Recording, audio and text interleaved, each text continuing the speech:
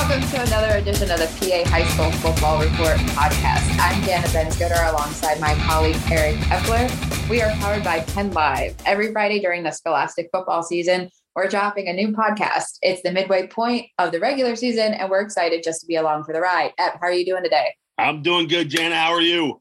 I'm doing well. We're really excited. I know we talked a little about field hockey last week. Oh, yeah. You have another one on tap, or did you see a good one? Well, I mean, this week is just a great week. So Tuesday, I saw Palmyra versus Lower Dauphin. And when I got to the field, everyone was trying to predict who was going to win. And I had no predictions. As I told you before, if I had money to put on the game, I wouldn't. Yeah. In the end, it was 1-1 tied. It was a phenomenal game. No surprises that it went into overtime. Each and every girl that got on that field played her heart out. And I'm talking like thrilling moments of just a barreling fast ball to the end line that should have been a goal, but robbed by defenders like Emily Risser and Palmyra. I told her coach at the end, you need to buy her an ice cream and name it like a Rissel cream or something.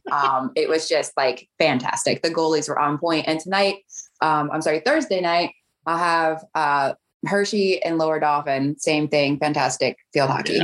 Yeah, it doesn't get any better than that. Absolutely. All right, let's get back to football. Right, we're on the same page now. So we're really excited about this. In the next 30 minutes or so, we'll talk to one of the top young football voices in Central Pennsylvania. We had a chance to catch up with Trinity first-year head coach and former Penn State and NFL defensive tackle, Jordan Hill.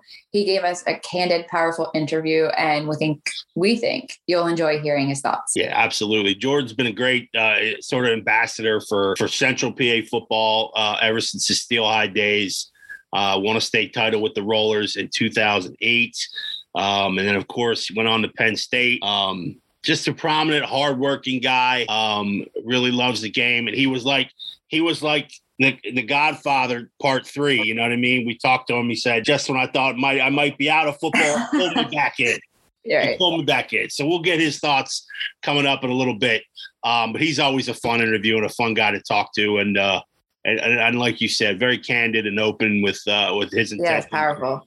For Trinity and it's and beyond. So we'll get his thoughts here in a little bit. All right, let's start, Jana. We'll do a quick recap where we at last week and who'd you see and what impressed you? I was in Juniata, so I went to see Juniata versus Middletown. It was an exciting game. There was no room in the press box. There was no shortage of coverage of the game. We were packed in there up to the roof.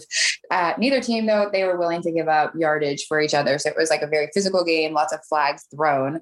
And the standouts were obvious. I mean, it was Gigi Ortiz. He put the points on the board for Juniata, what they needed to beat Middletown. And I guess like last year, Middletown rolled over them. So they were really stoked to have the win 8-7. And I'm also, who am I thinking of? Zachary Haar and Jordan Cruz. Jordan Cruz like knocked out a fumble under the 5-minute mark, or knocked out the ball out of the Blue Raiders for a fumble under 5 minutes, and then followed up by Zachary Haar on an interception like a few minutes after that. So it was just, their defense was tight on lockdown and just didn't give them anything. It was a really exciting game to watch. Yeah, I think most people outside of Middletown didn't give Juniata much of a chance in that game.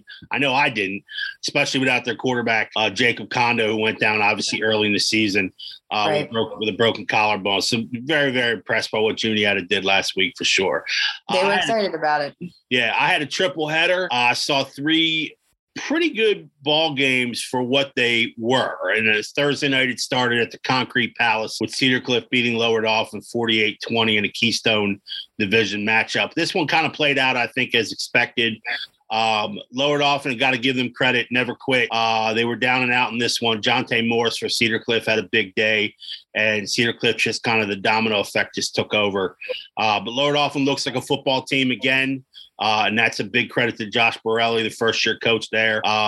So they're going to be, their defense is coming along well, too.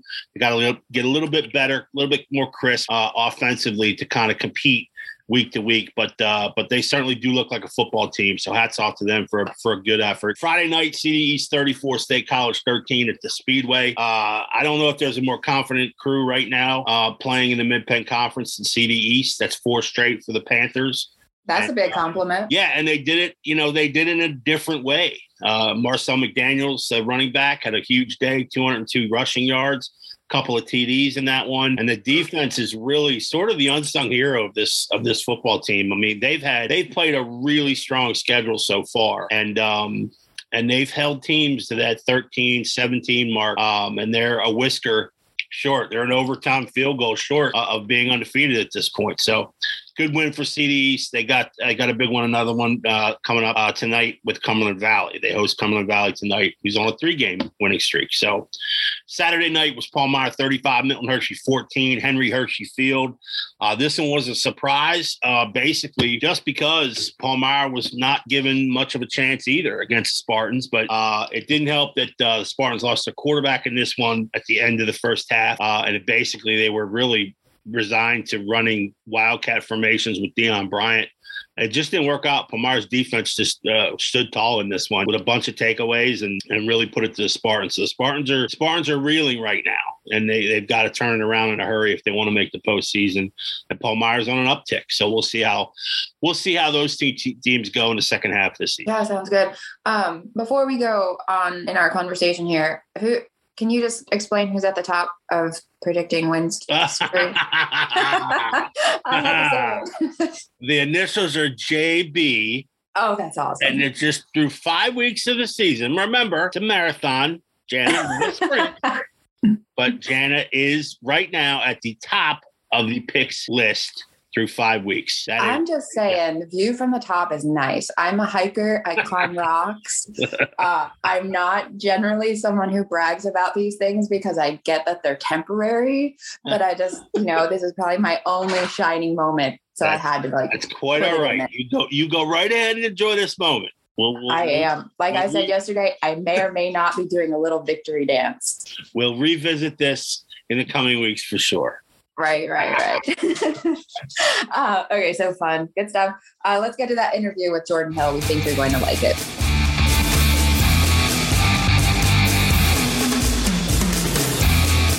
Thanks for joining us on another PA High School Football Report. We are thrilled to have Jordan Hill with us this week. Hill is known locally for helping Steel High win the PIAA Class 1A title as a senior in 2008. He went on to play at Penn State and from there was drafted 87th overall in the third round by the Seattle Seahawks in 2013.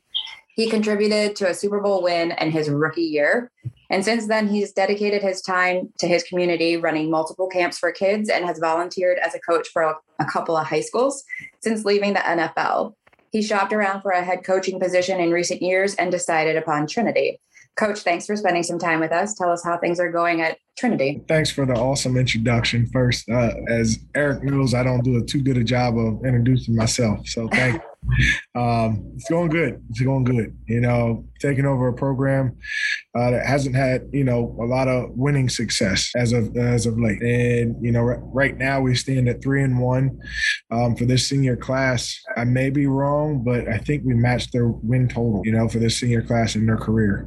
So, it's a big feat for those guys, but, it's a building block. It's something that we continue to want to build upon and continue to get better. Jordan, I wanted to check. I did check your Wikipedia page just to get some dates, just to verify some dates. And I did want to ask you, my first question is, can you still run the 4.7? No, absolutely not.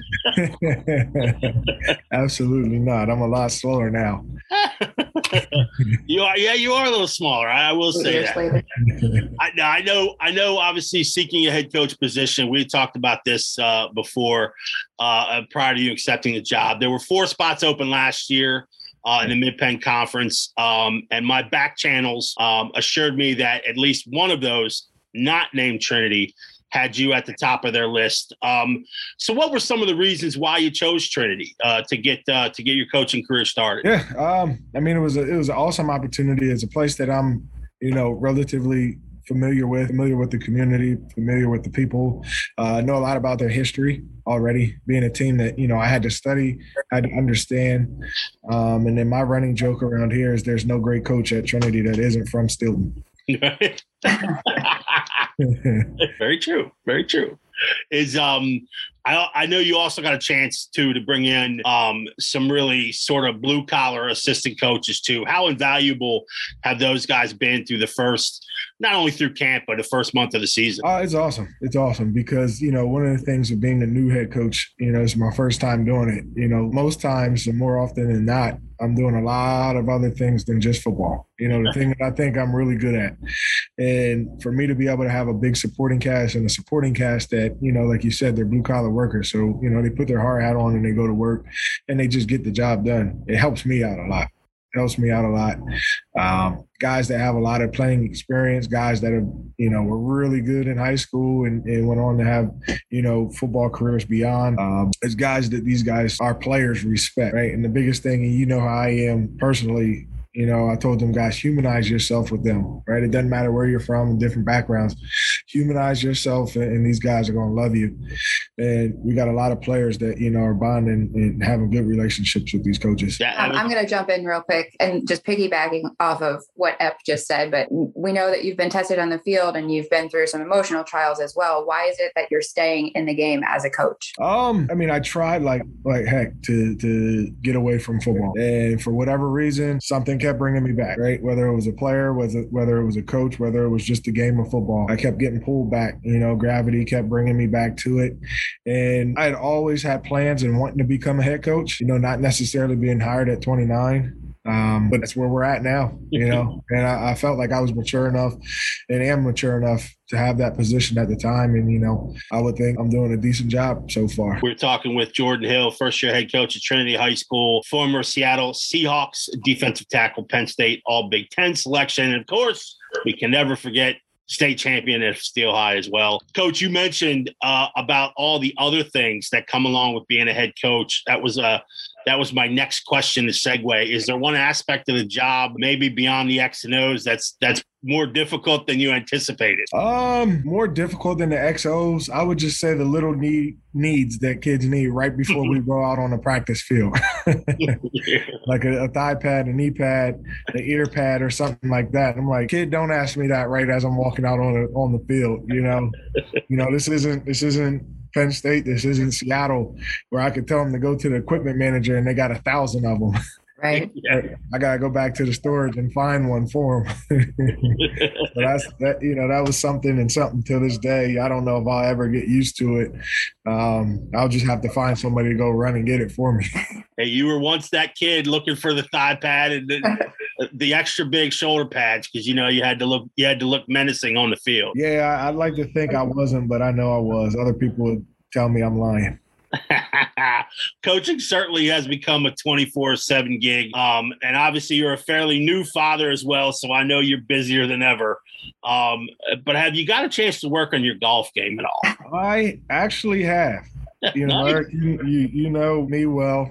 I worked at a golf course in college and then didn't pick up a club, for 5 years. Slowly getting back into it. My back's allowing me to do it, or some people say that's my excuse, but I'm trying.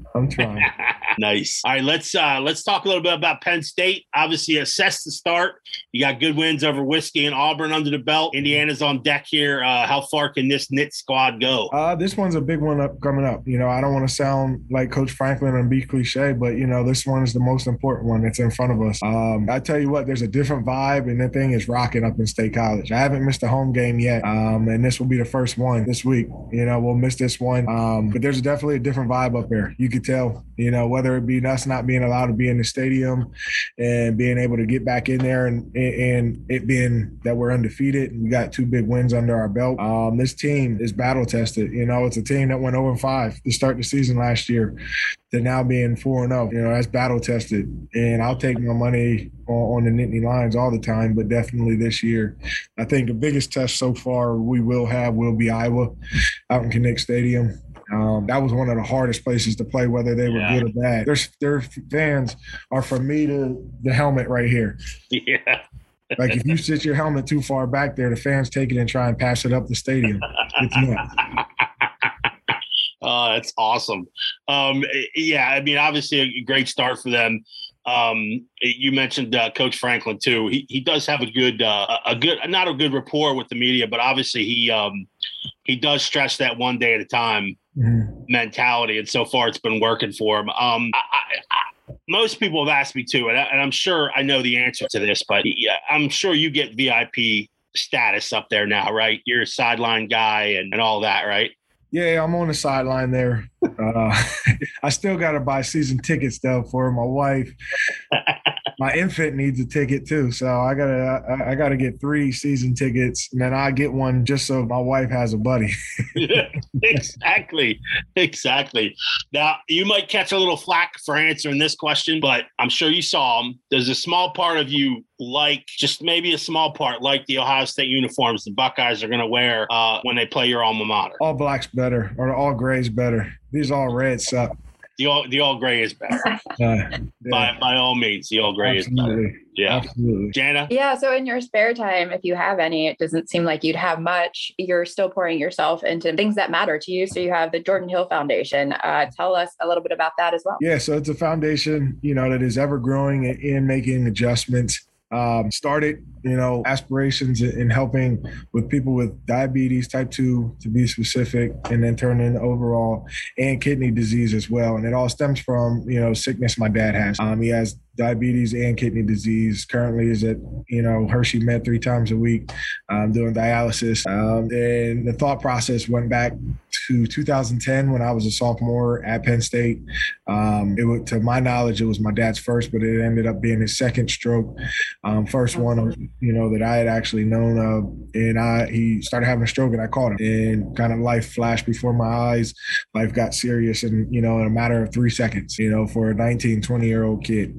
And that's, what got my wheels turning and wanting to help, and ultimately not having somebody be in the same situation I had just been in. Always had, empathy and passion for helping people, but now it's just dialed in a little bit more. Sure, that life experience is something that's unforgettable, and it always defines your next steps forward. So one thing that I did want to take back to football and your first year, not specifics on the field, but younger generation somehow, even though you have, 15, 20 plus years into football, they always teach us something. What have you learned so far from your players other than they need to become slightly more organized? What else have you learned from them? I would say for this generation of kid, how we say they don't do this, they don't do that, they don't know this, they don't know that. This is a very intelligent group of kids. This era is very intelligent. They have a lot of information, right? We're in a social media era. We're in a technology era where everything's instant. Right. So they do know a lot more than we anticipate or do think they know. So there's a lot more on their plate. There's a lot more people talking to them. They see a whole lot more than even when I was growing up, which wasn't that long ago, right? They're seeing so much more than what I was and are being exposed to so much more. So in certain ways, we can be really hard on them and there's a need for it. But I think there's an adjustment, especially for me, and like, hey, I've got to have a different conversation with the kid because they know or they see or that something else is going on that, not a different generation of kid had grown up seeing. When you're talking to them one-on-one personally, I'm just curious because you're in their eyes, this superstar, you've been there, you've done it, you've done the dream. Like, are you talking to them on a level that's also trying to broaden their character in terms of just on the field, off the field, like what else they need to contribute to society? Like what is that conversation with you one-on-one after a tough practice? I'm always about the bigger picture. That's kind of how I've always been. Eric's known me since I was a kid, right? I've always kind of been, a little more mature. So I've always thought bigger picture. So those conversations are always more about, life than football. Football plays a big factor in it, but I think football is the greatest life lesson because there's ups and downs. You plan all week for an hour and a half, 2 hours of a game, and nothing goes as planned. You put all this time in and right. Not one thing goes, not one thing works, and you got to adjust on the fly. That's life, right? That's life. I would say the one unique thing that I teach them all the time, like take advantage of football because there's not many opportunities where you get a new opportunity every 30 seconds, right? So you got to have a short-term memory and learn how to get over things. All right, we're talking with Trinity first-year head coach Jordan Hill, well-known to the Harrisburg community and beyond, Super Bowl champ, all that good stuff. All right, Jordan, before we let you go, we're going to do a quick rapid fire with you. Just yell out the first thing that comes to your mind. I'm a slow thinker now. We got no thinking at all. All right, rapid fire, here we go. Best late night eats at State College. Ooh, late night eats. Pen kebab on College Ave, or it would have been on campus. It's actually called late night. There we go. We'll be looking for a sponsorship from them shortly. All right, James Franklin. Enthusiastic. He's very real. Saquon Barkley. Greatest Penn State player ever. Nice. All right, last one, guy you're well familiar with, Micah Parsons. Best Harrisburg football player ever. There you go. Hey, you were born in Harrisburg, buddy. So, welcome. Yeah. All right. All terrific answers. Jordan, my man, thank you so much for joining us. We appreciate your time on a busy week. We know you're busy there at Trinity. 3-1 for the Shamrocks early in the season. Keep it going. Big one on tap. Boiling Springs, right? Boiling Springs. That should be a good one. Absolutely. Lots of points. Expect lots of points in that one. They are good. They are good. Brad Zell does a tremendous job. We had him on last week.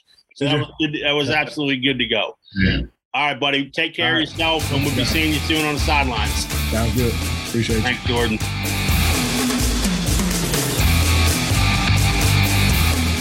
Thanks again to Coach for taking time out of your schedule to chat with us. If you are interested in learning more about his foundation, you can visit jordanhillfoundation.org. All right, let's hit that weekly mailbag. So what is this week's pressing question? This one's not really a sexy mailbag question, but it is relevant. It's been relevant now for the past, 5 or 6 years. But is 6 classifications in Pennsylvania working? That's a question I get a lot during the season, especially during the postseason.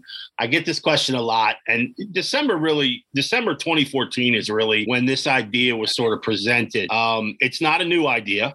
It's been on the docket several times. If you recall, 1988 when the PIAA started dishing out hardware, state champions, and we have 4 classifications. We've been that way until basically District 9 Rep Bob Tonkin came up with a few scenarios that we could expand and sort of, how should I put this, sort of renovate Pennsylvania football a little bit. As you know, it becomes stagnant. Pennsylvania was in need of some kind of change. And like I said, this had come to a head sort of in the late 1990s. There was discussion on this.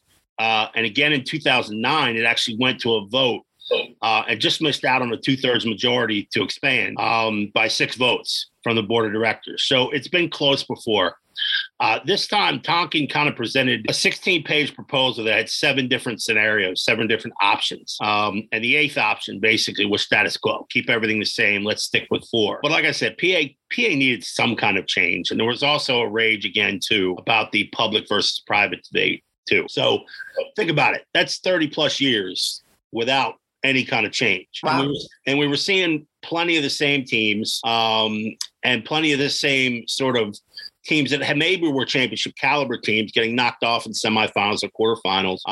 So we had become stagnant. And if you think about it too, the other hotbed states for football, like Texas and California, some of these states are running up to 7 classifications. I mean, in Texas alone, they go to 5A, but they split it between 2 divisions, each classification. So there's essentially 10 divisions. California does the same thing, but they split between Northern and Southern. So Alabama has 7 classifications. So anyway, to kind of keep pace and kind of update ourselves, I think it was the need for the change. Now, I kind of went on record in favor of the proposal that would have basically created 5 classifications and then a super class. But the reason that was the first one knocked out was basically the PIAA would have had to, they would have had to run that super class in a different way. And that's not really what the PIAA wants to do. They want to run everything very similar, same brackets, same things like that. So it would have put like 35, 40 teams in the super class. And then you would have had to run that tournament differently. So that was bonked early. So basically they came up with 6 classes, even distribution, and you went from about 145 teams per class in 4 classes to right around 97, 98 in the 6 classes. So eventually it passed by a 26-4 vote. So the district representatives got to their constituents and most agreed that this is what they want. Only the WIPIO, Pittsburgh, and the Pittsburgh City League, District 8, voted against it. So I've heard things from colleagues and fans and, it waters down the competition. I don't think that's the case at all. You're still looking at roughly, close to 100 teams in each classification with 6. Playoffs at the district level now seem tighter in terms of the number of teams that are qualifying. You went from 16 full weeks to 15 on the schedule, which is a good thing to kind of get us out before Christmas. Because a few years back we were there. So I think it's been good for Pennsylvania football. It's obviously created more work for us sports writers, but that's okay. It's football. We have fun with it. But I do think if you look at the championships over the past 6 years, you see teams that were least represented got to the finals that would not have had the opportunity to get there had it still been for classification. So in that sense, it's been a really good thing. In fairness. Yeah, I agree. I mean, I just think it's something that was new, and Pennsylvania, as you know, doesn't always lean toward new quickly. So I think it's done Pennsylvania football well. Great. Okay. All right. So let's get to the games this weekend. How does it look for Central Pennsylvania, the top game you're looking at? The top game, I think I mentioned earlier, Cumberland Valley 3-2 at CD East 4-1. This is Friday night at the Speedway. Again, two confident programs. The Eagles have won 3 straight now after starting the season 0-2. East is terribly difficult to game plan against. A lot of teams have figured that out so far, just because of their versatility. I mean, quarterback Tony Powell, who was injured in week 2, he's earned reps now in the past 2 weeks. So now you can blitz out Terrence Jackson and put him back at wideout, or you can keep him in at quarterback. Lance Dean has a lot of options there now on that offense. And of course, you've got Mekhi Flowers out wide and in the dual role. He runs the football too. And I mentioned Marcel McDaniels earlier in the show about how he rushed for 202 yards against State College. I mean, that's a legitimate defense that he shredded. So all things are clicking for CD East right now. It's going to be a tough matchup for Cumberland Valley, but again, they're playing with a lot of confidence too. So that's probably the big one in Central PA. Statewide, Yep. The PA Football Universe should probably stop for this one. LaSalle College High School is 5-0. They play well. They play St. Joseph's Prep, who's number 1 in 6A. LaSalle is number 3. This will happen Saturday afternoon at 3:00. They're going to play at Penn's Franklin Field there in Philadelphia. It's a huge matchup in 6A. Both of these teams are championship quality. We could see either one of these in Hershey. So I'll be interested in that one for sure. The other one is all the way on the other side of the state and up north. Cathedral Prep is at McDowell in Erie. This is Friday night. Visiting Ramblers being the ranked side in 5A. McDowell is a 6A program. But this is really a big game for McDowell to kind of find out where they are. The Trojans have not yet beat a team with a winning record. They are 4-0, which is as good as you get, but that includes a season opening win over Ohio's Lake Catholic, who's usually a stronghold. So McDowell earn a lot, will really learn a lot about their club this week against Cathedral Prep. I do have to mention, too, there's a small school whopper with Wyomissing locking up at Southern Columbia this week. That one's going to be so physical, they might as well play it in an octagon. I mean, it's going to be a phenomenal theater. So we'll look forward to that one as well. Good stuff.